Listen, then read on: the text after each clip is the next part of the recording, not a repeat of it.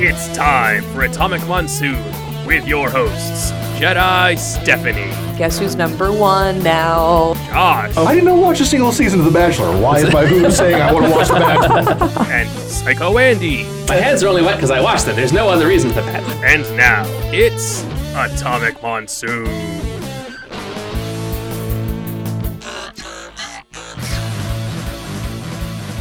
Hey, Andy. Yeah, Stephanie. Do you remember that scene from Terminator 2 with the explosion and everything kind of going off like one big nuclear bomb? I remember a lot of scenes from Terminator 2 with the big explosion and things going off like a nuclear bomb. Do you know what that's called? What's that? An atomic monsoon. Oh, jeez. Dude,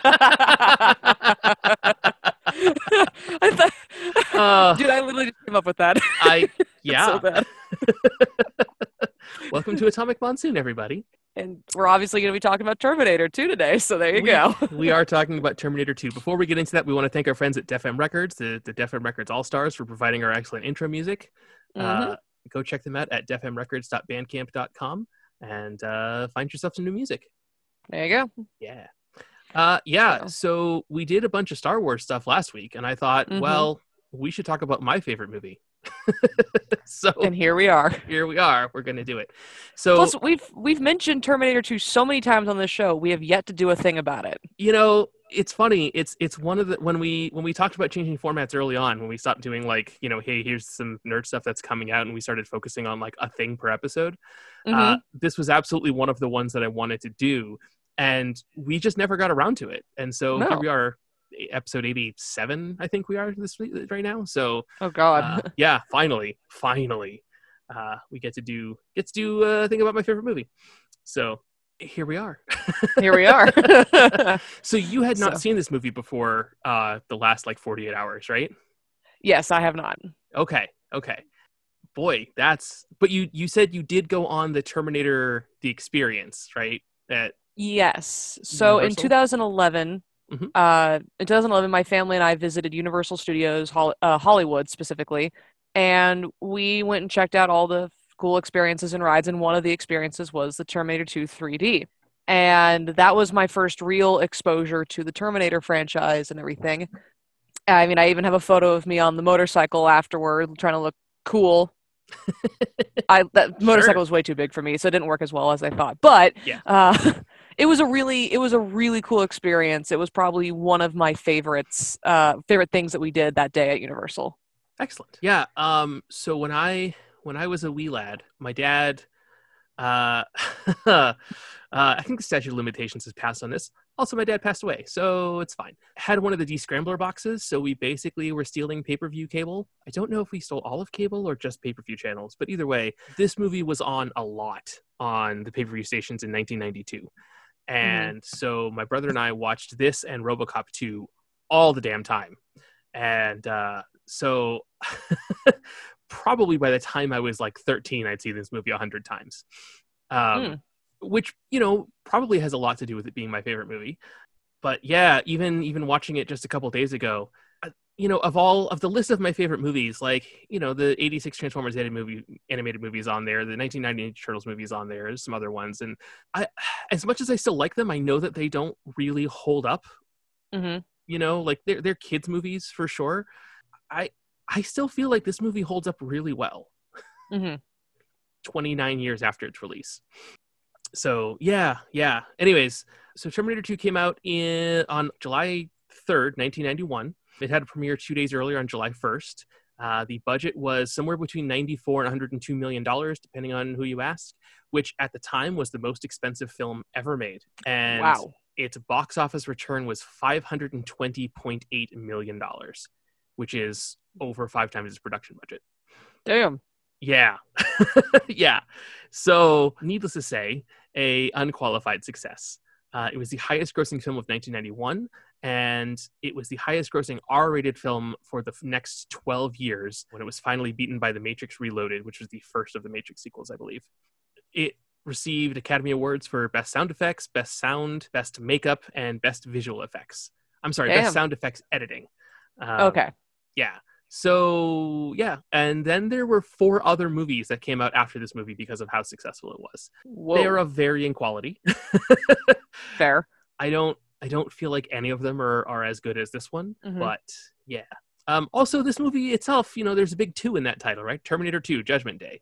It's a Yes. sequel to the first Terminator movie from 1984, so 7 years earlier. I think I've said before on the show, I'm not a big fan of the first Terminator movie. Like, it's fine. There's nothing inherently wrong with it, but it doesn't catch me like this movie did. Okay. So, yeah. Did you have any? I want to do like a quick recap of the movie, and then we can talk about like our favorite parts, maybe. Yeah, that sounds good. And stuff we liked. Okay. Did you have Yeah. anything you wanted to throw out before we go into that? Nothing. I got nothing for you. Okay. All right, cool. So this movie opens with a scene of the Future War in 2029, which is 2 years after the Future War scenes from the first Terminator movie. So that means after 2 years, they're still fighting. The humans and the machines are still fighting. Narration from Sarah Connor lets us know that on August 29th, 1997, Judgment Day happened. The far future of 1997. Yep. On that day, 3 billion human lives were lost. Now, in 1991, when this movie came out, we were not quite up to 6 billion humans on the planet. So we're talking half the population of the Earth was just gone. Whoa. Yeah. That's why Judgment Day is a big deal. Yeah. And then the opening credits happen. There's an electrical storm, and we see a big naked Arnold Schwarzenegger, who was the villain in the first Terminator movie. He, gets up, goes into a bar, and asks someone for your clothes, your boots, and your motorcycle. A fight ensues, and Schwarzenegger wins, of course, because he's Arnold Schwarzenegger and he's the star of the movie. Rides off rides off on a guy's Harley. With Bad to the Bone by George Thorogood and the Destroyers playing. Yes. Because it's 1991, and that was the most badass song that existed at the time. Yep. Cut to a second electrical storm, and another naked man who is much slimmer than Schwarzenegger, but still muscular. He appears, and a police officer goes to investigate, and this guy looks like just punches the cop in the stomach.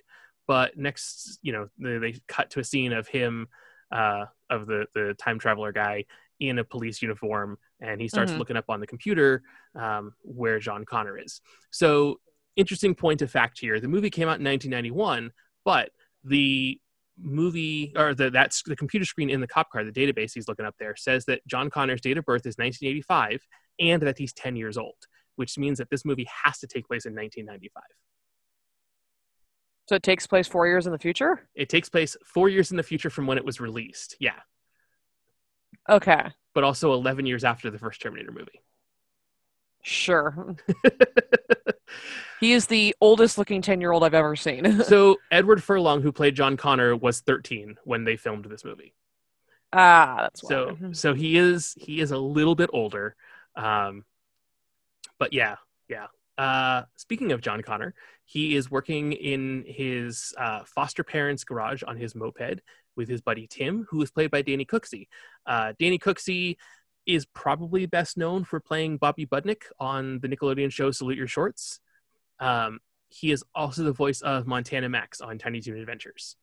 Got it. So he's been around. He's been in some bands. He's actually done a lot more voice acting, but Montana Max is the only voice I can ever think of off the top of my head. So they ignore John's foster parents and drive off on the moped while listening to You Could Be Mine by Guns N' Roses from the Use Your Illusion 2 album, I believe. That song, the music video for that song has a bunch of clips from the movie interspersed into it. And it's about a Terminator going to a Guns N' Roses concert to take out a target. It's pretty fun. It's not released on any of the home video releases except for the 3-disc Laserdisc edition, because of licensing issues with Guns N' Roses and them just being kind of weird. So okay. Yeah, but it's out there. Yeah. We cut to Sarah Connor, who's in the mental institute, and she's doing pull-ups on her overturned bed. And then, we kind of get introduced to the people that work at the Pescadero Mental Institute. it's maybe not the most up and up institution. Nah. The guy who was dressed as a police officer shows up to Todd and Janelle, John's foster parents' house. They give him a photo. This guy seems nice enough. He just, has to ask John some questions. And they mention, hey, a big guy in a bike was looking for John earlier too. Does it have anything to do with that? And he goes, nah, don't worry about him. Cut to John and Tim. They're hacking an ATM with an Atari portfolio. So this is a thing that has puzzled me for the last 20-something years. Mm-hmm. And I finally decided the other night I should look up what this thing is. So the Atari portfolio was released in 1989, and it's a cross between like a Palm Pilot and a laptop computer.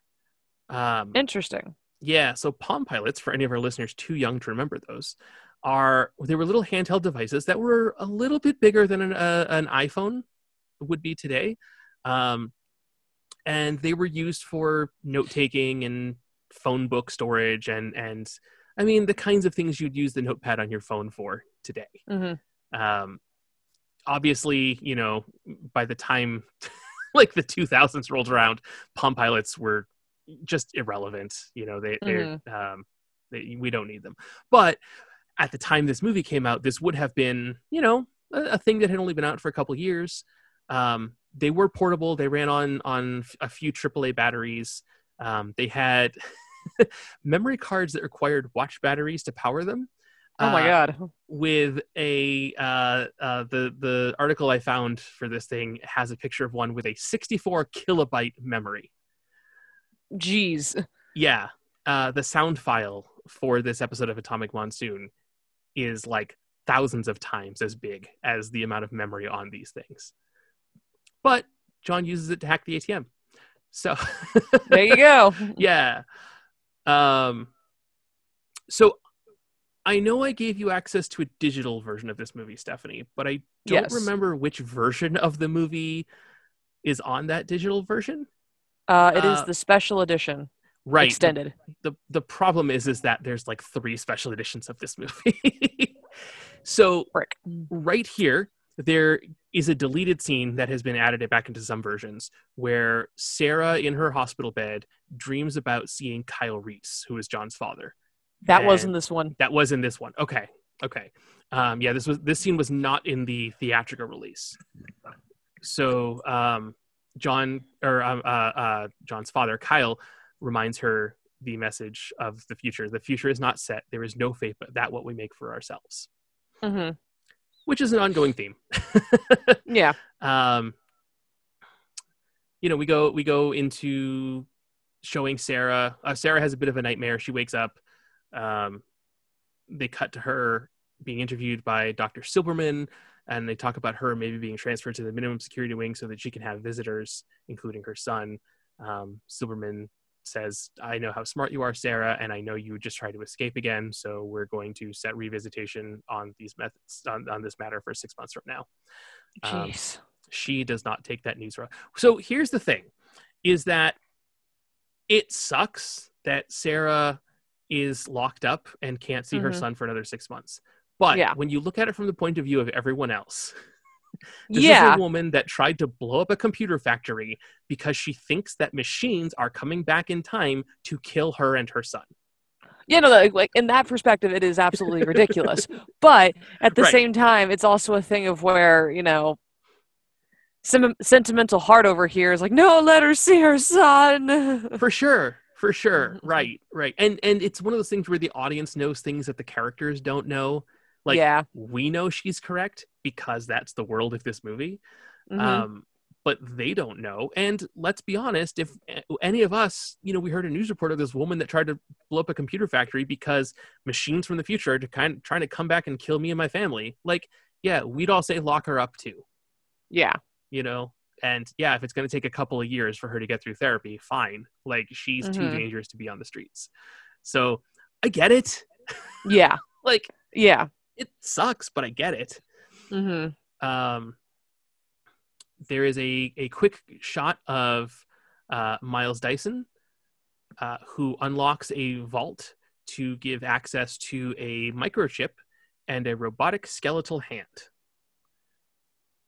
Mm-hmm. Um, I'm assuming that's from the first movie, right? that is, yeah. Okay. So John and Tim are riding around. They're spotted by Schwarzenegger and the police impersonator. Actually, the police impersonator goes and asks a couple of young girls on the street if they've seen this boy. One of those young girls is Nikki Cox, who is in like an episode of Star Trek: The Next Generation as an alien. She's got a bunch of makeup on, so you can recognize her. And then she was in the WB sitcom from the mid-90s called Unhappily Ever After, where she was just like this crazy knockout bombshell redhead teenager. She went on to have a couple of other small TV shows and some movie appearances, and then her career kind of fizzled out after a few years. But this was, along with that Star Trek episode, like kind of the beginning of her acting career. And it's sort of neat that, this random celebrity is also in this movie. Yeah.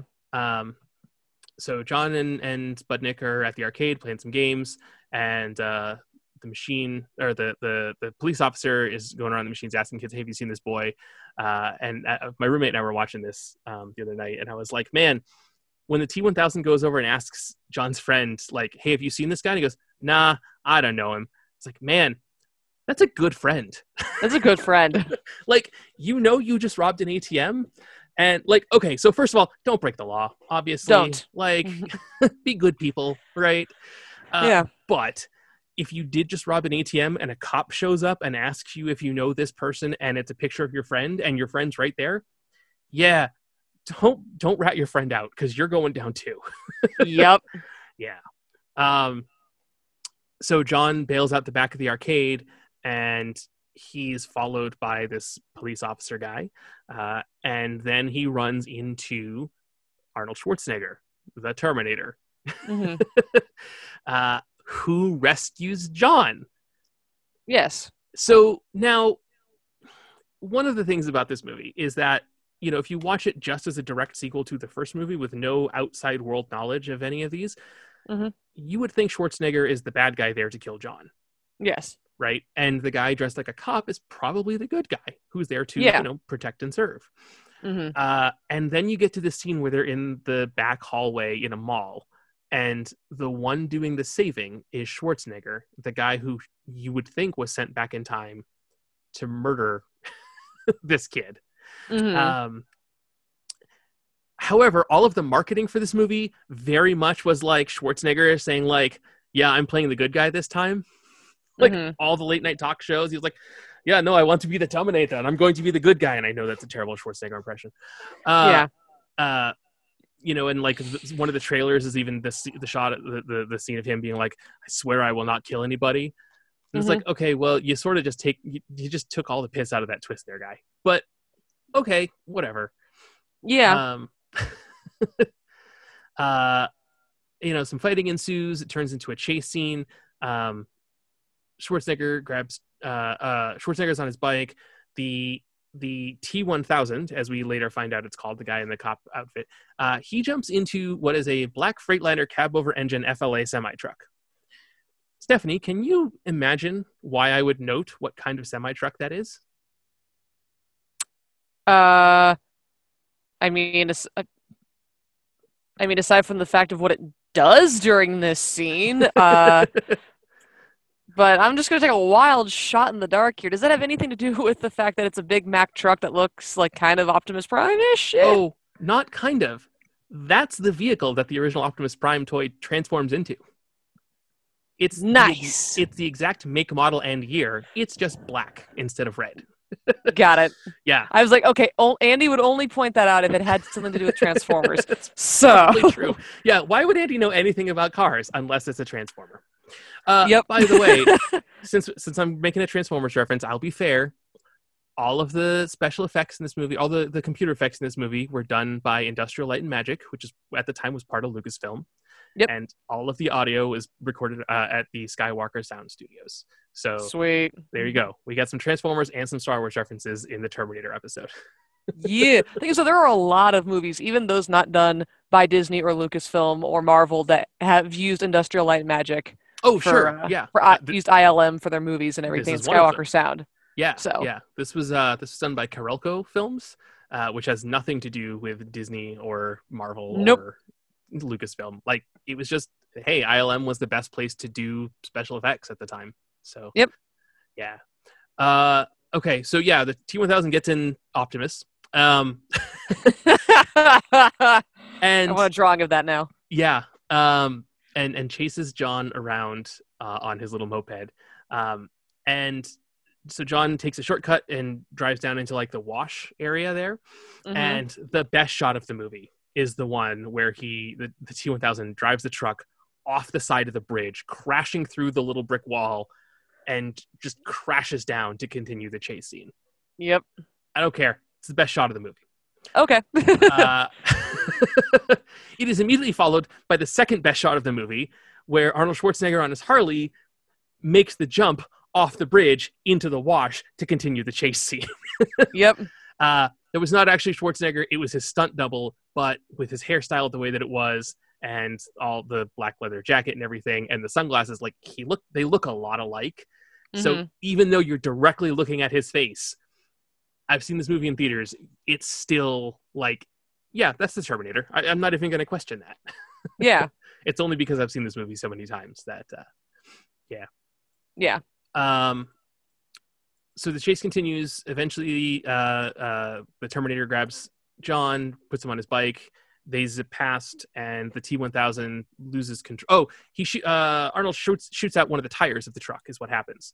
So T-1000 loses control, crashes into one of the support beams, and it breaks the gas tank on the side, and one of the sparks from the metal scraping causes a big explosion, and they drive off, and heroes are fine.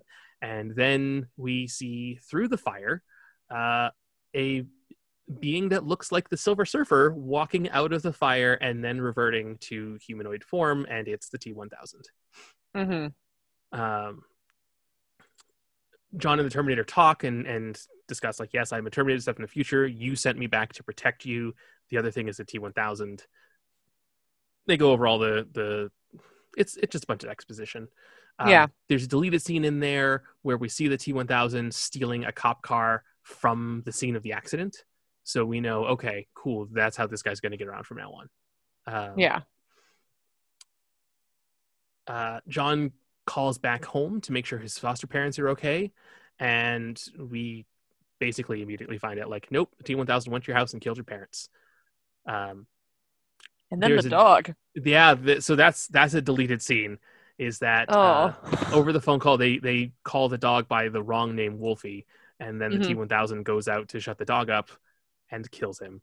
And we see that he's got a collar that says Max and not Wolfie, like he was over the phone. So that's the T-1000's tip that, okay, that they're messing with me now.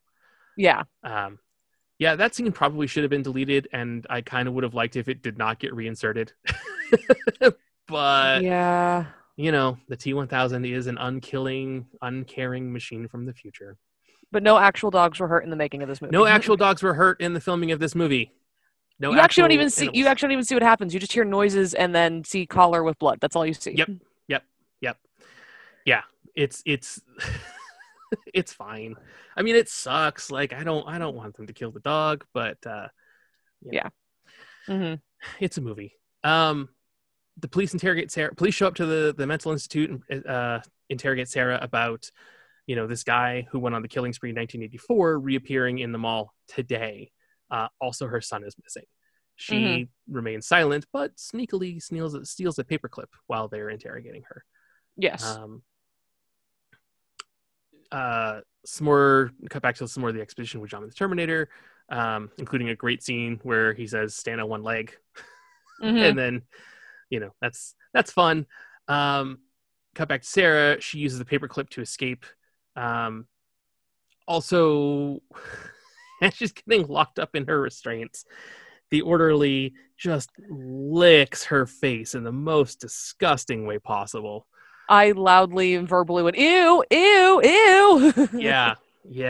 As it was happening, my roommate goes, that guy gets killed, right? I was legit hoping, because I knew she had the paperclip, I was legit hoping that she already had it undone, and that when he would do that, she would just stab him in the neck. Like, just... Yeah. But she didn't. So when she escapes, she breaks a mop handle and just beats the shit out of the guy with it. Muffins. I don't think she killed him, but she did lock him back in her room. So with a broken face. So Yeah. he's not going to have a good day. No. He is going to think twice before abusing any inmates again. The T-1000 infiltrates the mental institution, and we get a fun scene with Dawn and Dan Stanton, who are identical twins that will occasionally appear in sci-fi movies when they need, duplicates of each other, including in Gremlins 2: The New Batch, where they appear as clones in the genetics lab alongside Christopher Lee. So, which Gremlins 2 also came out around the same time, like within a couple of years of T2. So it was like, oh, well, look at these guys getting to be in a couple of big like sci-fi movies like right in a row. So good for them. Sarah gets to Dr. Silverman and attacks him with the nightstick, breaks his arm. She says there are 215 bones in the human body. That's one. Arnold tells John he swears he will not kill anyone, and then immediately shoots a guard in the knees. He didn't kill him. He didn't kill him. He then says he'll live. Not to get political, man, I kind of feel like maybe some more people in law enforcement should take that tactic. Maybe aim for non-lethal parts of the body to stop people that you disagree with. Yeah. That's all I'm going to say. Be a good person, kids. Yes, please do. Sarah tries to break out. Oh, go ahead. Yeah. That was like, it's the breakout scene. Yeah. Sarah tries to she has a syringe full of Drano in Dr. Silverman's neck. She tries to get out. One of the orderlies manages to pull the syringe out of Dr. Silverman's neck with nothing going wrong. Sarah tries to escape. She does a really good job. One of the things about Sarah Connor is that with all of her military training she's done between the two movies is she's really good at keeping track of where she is at all times. And she knows exactly how to get away. And I'm sure she has studied the layout of that building, through all of her parole visits and everything multiple times. So she is running through and locking doors. And the best part is when there's kind of that prison door with the bars. And she runs through and reaches in and locks it and breaks the key off in the lock so that there's no way that they're going to be able to get through that quickly. So she manages to escape and get to the elevator. And the elevator door opens and there's a Terminator. Yep. Which, that's gross. That's not a thing you want to see. Yeah. So she runs the other way and is caught by the orderlies. The Terminator rescues her by beating up all the orderlies by throwing them into walls and through windows and stuff. And then says to her, "Come with me if you want to live." That line is the first line that Kyle Reese says to her in the first movie when she's trying to escape from the Terminator. Got it. So immediately that's messing with her brain because, this thing that's trying to kill me is now saying the guy that saved me from this thing, what? So, yeah. And then there's a great shot where the T-1000 is there and it just walks through the prison bar door. Just walks through the doors. They all get away and there's a big chase scene. And, they escape to mechanics garage, gas station kind of place. Meanwhile, the T-1000 finds a motorcycle with the great line, "Say, that's a nice bike." Yep. Yeah. So here in the theatrical release of the movie, there is a scene where they're talking and pulling all the bullet slugs out of the Terminator and, patching everyone up. And they ask him about, can you be more human? And he goes, "Oh, my brain is a neural net processor. It's a learning computer." Yeah. And that's it. This version of the movie, the extended version, has the much better scene where they have to open up the Terminator's head, pull out his CPU, and switch him to learning mode. Yeah. And, Sarah wants to just end it right there. She pulls the chip out and goes to smash it with a hammer. And John's like, "Hey, if I'm supposed to be this great military leader, maybe you should listen to my ideas. We need this guy to survive." Yeah. The other thing that's great about this shot is that even though the camera pans around and you're looking in the mirror of the work that they're doing to open up the Terminator's head, there's no mirror there because it would pick up the camera. So what they did is they built a double set. And so the Sarah that's closer to the camera is working with Schwarzenegger's stunt double. And in the mirror, you're seeing Linda Hamilton's twin sister, Leslie Hamilton, working with Schwarzenegger. And they synced up their movements perfectly so that they could get that shot with the pan around the mirror. And then it got deleted from the final version of the film. Wait, what? Yeah. Like, that's not a trick that's normally... No. Normally, most directors would be like, screw the shot, it won't work, use, the camera, or you just edit, and I guess now, because they have the technology, you can actually just scribble out the camera in the background, and just the shot still moves. Now you could do that, but not in 1991 you couldn't. No, you couldn't in 1991. Oh my God. And so, yeah, they were talking about this scene, and they were like trying to find actresses that looked like Linda Hamilton. She's like, I have a twin sister.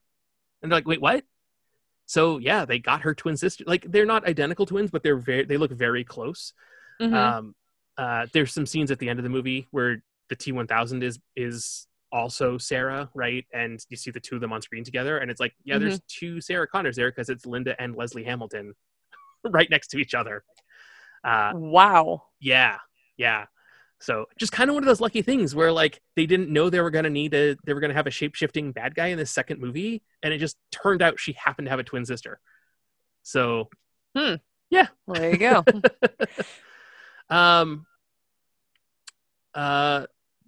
They cut to the next morning. There's a deleted scene in here where John tries to teach the Terminator how to smile. Oh, yeah, that was cringe. It is. Yeah, I wrote down it's hilarious and terrifying at the same time. Yep. This is taking a lot longer, but I think we can just kind of like speed through this and then. Yeah, fortunately, there's not like as many details from here on. Yeah. We do see they're taking off. They're going to Sarah's friend's house to get her stuff, and the Terminator explains who Miles Bennett Dyson is. Who is the guy that created the neural net processor that would eventually become Skynet, that would eventually cause Judgment Day, that would eventually, try to take out all of the humans. They go to her friend Enrique's place to pick up all of her weapons. And we can see during that scene that John and the Terminator are just having like conversation. Like John's just kind of using the Terminator as a sounding board, but also sort of teaching him how to be more human. Yeah. And, cut to Sarah's nightmare, where she just sees the Judgment Day explosion happen. On the playground, there is also a happy younger Sarah Connor with a small boy who is supposed to be like a younger John. That boy is actually Linda Hamilton's real life son. Oh. Yeah. Nice. Isn't that's the scene with her at the fence and the explosion hitting her, and that's the scene that's become a meme now. Yeah. Yeah, thanks to this year. Yeah. Yeah. I mean, it's always been an Arizona in the middle of summer meme, just, for sure. Yeah. But yeah. So Sarah goes to Dyson's house to kill him, to stop Judgment Day. And it's kind of crazy watching that scene because you see just how methodical and how, machine-like she is in her assassination attempt. And she's there, and her finger is pulling the trigger back to end his life, to stop everything from happening. And then, I don't know, I interpret the scene as Sarah realizing what she's doing and what she's becoming. And it's the very thing she's trying to stop from happening. Yeah. So she's kind of in this weird catch-22 dilemma, right? Like, hey, if I kill this guy, it stops the future and the Terminators, but by doing it, I'm becoming a Terminator. Yes. Like, boy, that screws with your head. So John and the Terminator show up and show Dyson the mechanical hand and everything, and they explain, the history of the future. And it's a great narration from Sarah. She's like, it's not every day you find out you're responsible for 3 billion deaths. He took it pretty well. Which Dyson then says, I feel like I'm going to throw up. So they all break into Cyberdyne and, go to destroy everything. John then uses his Atari portfolio to get the key, to get into the vault, to get the chip and the arm from the first Terminator, so no one can follow in Dyson's work. The police show up, and there's a great line. He's like, "We got company." The police? Yeah. How many? All of them, I think. Because, all of them. Yeah. Schwarzenegger then goes out to the window with a minigun. It is an M134 minigun, which is a 7.62 by 51 millimeter NATO 6-barrel rotary machine gun with a rate of fire of 2,000 to 6,000 rounds per minute, which is between 33 and 100 rounds per second. That gun cannot be held by a person by hand. That is specifically a thing made for movies. That gun weighs almost 90 pounds. Damn. Plus 9 yards of bullets. Oy. When they say the whole 9 yards, that phrase, the whole 9 yards, they're literally talking to the bullet straps that go in miniguns, which are 9 yards long. So I learned something new today, kids. Yeah. I learned something new. Yeah. So that gun, I mean, it's a really cool visual. But for movies, they slow down the rate of fire so that the audience can see the spinning turret. And they use blanks so that the recoil isn't as bad. But yeah, like there might be a person that is strong enough to both hold up that 90-pound, 87-pound gun, whatever it is, and deal with the recoil, but not when it's shooting 100 rounds a second. No. So yeah, it's in a lot of movies, a lot of video games. Captain America and Winter Soldier has one. The seventh Fast and the Furious movie, The Rock is firing one. I think he has one in the G.I. Joe movie he's in as well. Okay. It's in like Team Fortress 2, Grand Theft Auto. Like it's become a thing in popular fiction, but no, that gun's not real. Okay, good to know. Yeah. Also, you're not going to be shooting 6,000 rounds a minute at all of the Los Angeles police and not murder anybody. Yeah. Like, I get it. It's science fiction, but still. No. Let's see. So there's a big chase scene. So they get away from the police. Dyson. So they're getting away, and the police, like a SWAT team arrives, and they just barge in, guns blazing. They shoot Miles Dyson, and Dyson is holding a piece of what is the model of the neural net CPU over the detonator for the explosives that they've all set. And he says, "I don't know how much longer I can hold this." The SWAT team gets out. The Connors and the Terminator are out of there. They think Dyson's already dead. And we see his heart give out, which means his arm drops, which means he hits the detonator, which means the Cyberdyne building explodes. Damn. Yeah. So Miles Dyson is dead, and there is no possible way for his work to continue now. Except for the T-800 and the T-1000. Yeah. The T-1000 gives chase to the heroes in a helicopter. So they're in like a SWAT van, and then he gets in a helicopter in also one of the coolest scenes in the movie, where he jumps his motorcycle out of a window onto the side of a helicopter and then crashes through, and as he's liquid metal, tells the pilot to get out, and then the guy just jumps out of the helicopter. Oh god, yeah. Chasing continues. The T-1000 smashes the back of the helicopter. Oh, also when T-1000's piloting the helicopter, it's subtle, but if you look carefully, you can see he's grown a third hand to work the flight stick while he's using his other two hands on the machine gun he's firing at the heroes. So, I didn't notice that. Yeah. It's one of those things that I didn't notice the first, many times I watched the movie, and I was like, wait, he's got a third hand.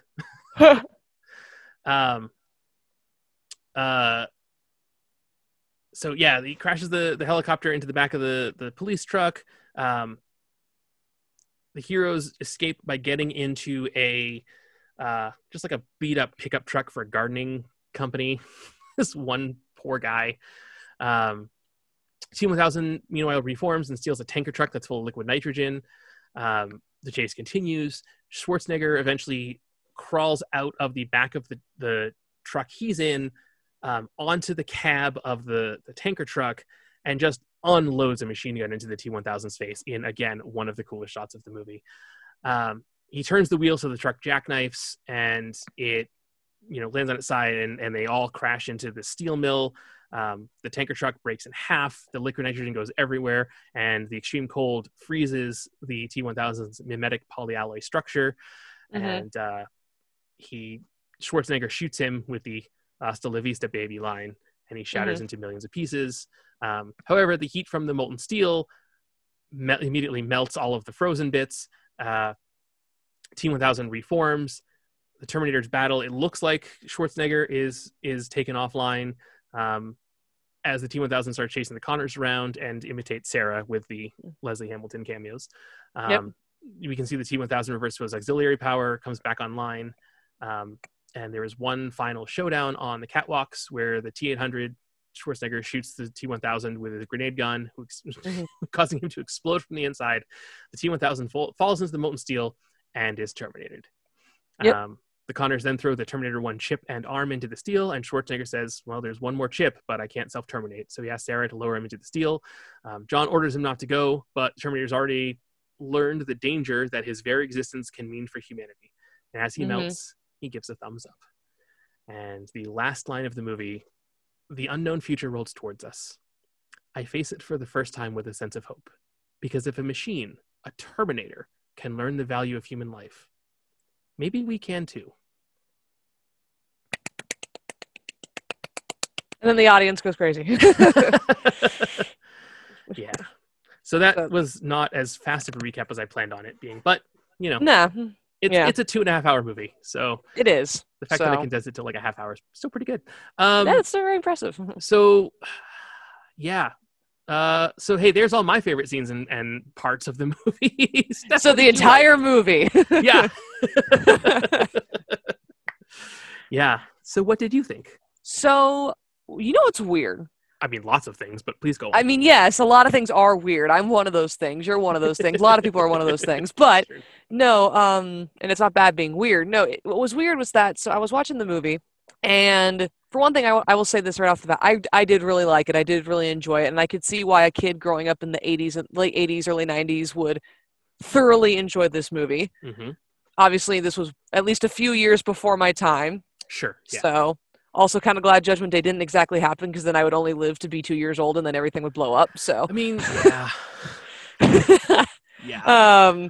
No, it was a really good movie. I had a couple of chuckles and laughs. There were a couple of points where I was just like, you can't get away with that shit now, but okay.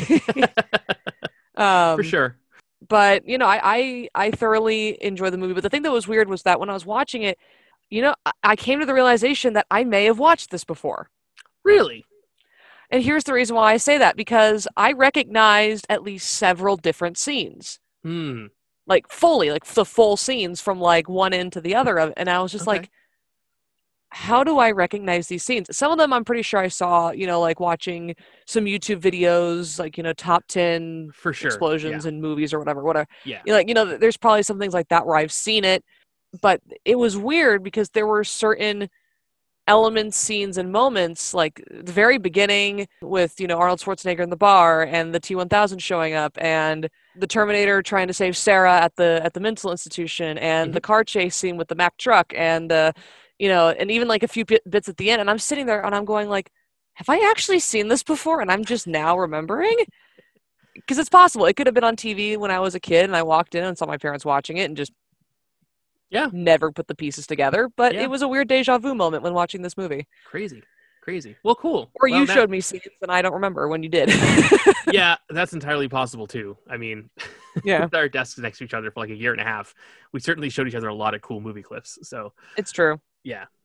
So as I mentioned before, this is my favorite movie. Somehow I ended up with like 9 or 10 copies of this movie, which is funny because I've only bought it once on each platform. And people keep buying me different versions for birthdays and Christmas because they think it's funny that I would have every version of, like, I bought it once on VHS. I bought it once on DVD. It was the first DVD I bought, actually. I bought it once on Laserdisc because it was before I had a Laserdisc player, and I thought, it'd be funny to have my favorite movie on Laserdisc. It was like $4. And then one of my friends got me a Blu-ray, a copy of it, before I owned a Blu-ray player. So I had the DVD and I had the Laserdisc and the Blu-ray, and I couldn't watch either one of them. And so that was pretty funny. And then friends keep buying me, like, I actually ended up with every version on Laserdisc because people coincidentally kept buying me different versions. So, Wow. Yeah, one of my friends bought me 2 years in a row for Christmas, got me the Sega Genesis version because there are 2 versions of Terminator 2 on Sega Genesis. Wow. And then this last year, that same friend got me, he's actually one of the guys at Def M Records. So thanks, bud. Yeah. He got me a Brazilian or Argentinian maybe release from Joxa. It's the Kenner action figure of the Terminator with the half metal face and half Schwarzenegger face in the leather jacket and stuff. But he's in like a neon yellow shirt for some reason. And it came packed with a VHS special feature on the movie about the makeup effects. Ooh. Yeah. So as much as I would like to watch that tape and see, like, I think my VCR still works. I would love to watch that, but I also like really don't want to open this thing. So I'm kind of at like, I don't know what to do there. Yeah. But yeah, and then I did buy a second Blu-ray because the second one came with the digital code, and it was only $5, which was cheaper than paying like $19.99 for a digital copy of the movie, which is what everywhere online was looking to ask me for at the time. Pretty much. Yeah, I'll go with another Blu-ray and just spend $5. Thanks. Yep. So cool. Yeah. I don't know. Were there any moments or scenes that stood out to you? So I admit I really did like the chase scene with them in the wash with the motorcycle and everything. Also, I will say the way that Arnold Schwarzenegger reloads, or like I guess recocks his gun, is some of the most badass handiwork. Because I'm a guard person, so you hand me like a stick or a broom or something like that, and I'll start randomly spinning it. Sure, yeah. I don't think I could do that with a gun like that. No, I haven't tried, and I'm not going to try. Yeah, but still, it's just crazy. Yeah, it's man, I don't know how to I don't know guns, so yeah. Like I know the minigun because I looked it up, and now that I've closed that window, I already forget what the actual model number of that gun is. But like that shotgun, it's one of the ones where like it's the hand pump. It's not it's like the trigger pump. Something, yeah. Mechanism. If Josh was here, I know he would know what that was called. Yes.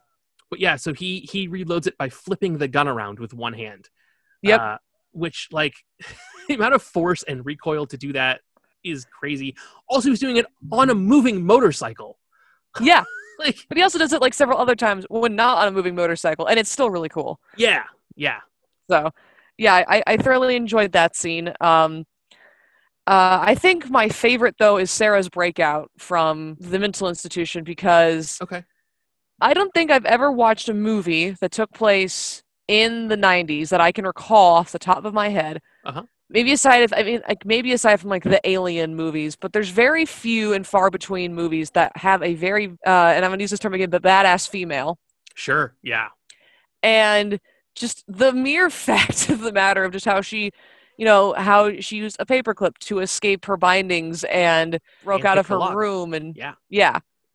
It's just, everything about that was just extremely impressive. I haven't seen her in the first movie, so I have no idea if she has that skill or that talent in the first film. No, in the first movie, she's like this cute little teeny bopper waitress. Oh. Like, she's almost unrecognizable. It's completely different.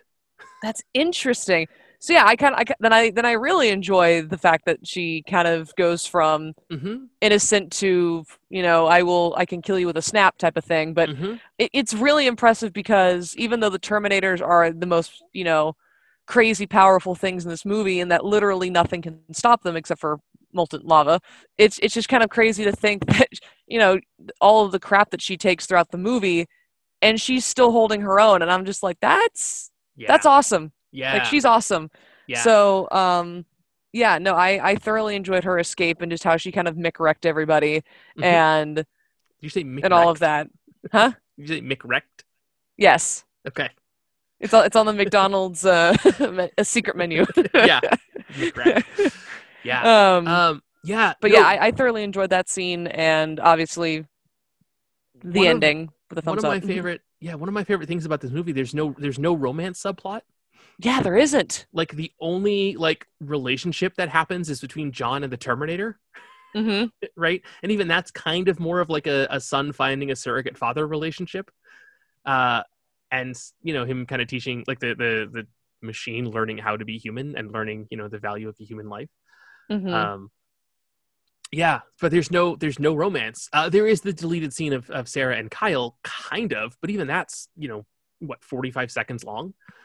Yeah, and it's primarily just it's her dream. It's a It's dream. not even like a real thing. Yeah, I mean, as much as anything in a fictional movie is real, but you know what I mean. Yeah, I know what you mean. Yeah, yeah. Anyways, yeah. So we have like a minute and a half left. Oh, geez, we were deep diving into this one. yeah. That summary. Yeah, it went a little longer than I had planned. I apologize for that, but it's fine. We filled up the time, so yeah, we did. Check us out on social media. Yeah. On Facebook and Twitter at Atomic Monsoon, Instagram at Atomic_Monsoon. Email us at atomicmonsoon@gmail.com. Check out our Redbubble and us on YouTube if you want, and if you obviously you're listening to us on whatever podcatcher, Voice America, or even site you're finding us on, but keep listening to us here and recommend to your friends. Yeah, and subscribe to us so that you don't miss an episode. Mm-hmm. Yeah, and rate, give us a nice rating, a nice 5 stars. That'd be great, and leave us a nice review if you could. That would be wonderful. And tell us, what your opinion is of the Terminator 2 movie. Yeah, I mean, if you just want to say Andy's right, this is the greatest movie of all time, or at least this is the greatest sequel of all time, that I wouldn't be opposed to that. Also, real quick, I just want to say on my personal website, psychoandy.com, psychoandy.com, for the month of October, I am updating every morning with some drawing of a monster that I have done in the past. And then at some point during the day, once I'm done with my actual work stuff, with a new drawing as part of the Inktober challenge, which is to draw something in ink every day for the month of October. Ooh. So I am doing 2 updates a day on psychoandy.com. So for any of the listeners that want to know what my artwork looks like, obviously you can go to voiceamerica.com, and a lot of the show banners on there, probably a little over half of them at this point, are mine. Some of the older shows are, from before I got there, and some of our other hosts have their own teams that do graphics for them. But so there's some of my graphic designs. But if you want to see what my illustration stuff looks like, you can go to my personal website, like I said, psychoandy.com. Check out kind of the weird monster stuff that I've drawn over the last I think one of them's like 15 years old, or one of them I think is like 20 years old. It's just like, wow. I found this crazy old drawing of a monster. But yeah, so I just figured I'd throw myself out a little plug there. Yeah, no, do it. Yeah. I mean, a while back I was plugging my friends at Mischief and Madness, which still check those guys out because they're still doing Twitch streams pretty much every other day, every day. Oh, wow. Okay. So go check them out. But yeah, no. Well, Andy, thank you for I don't want to say finally introducing me to Terminator 2. I had been meaning to watch it since I experienced it at Universal in 2011. But thank you for allowing me the ability to watch it, and it was fun to talk about this. And it's crazy.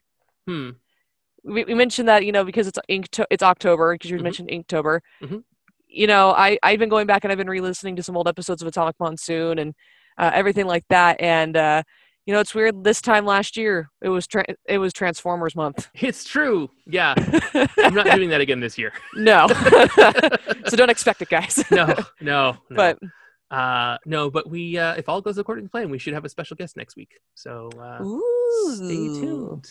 Stay tuned for who it will be. All right, guys, be safe out there. Hasta la vista, baby.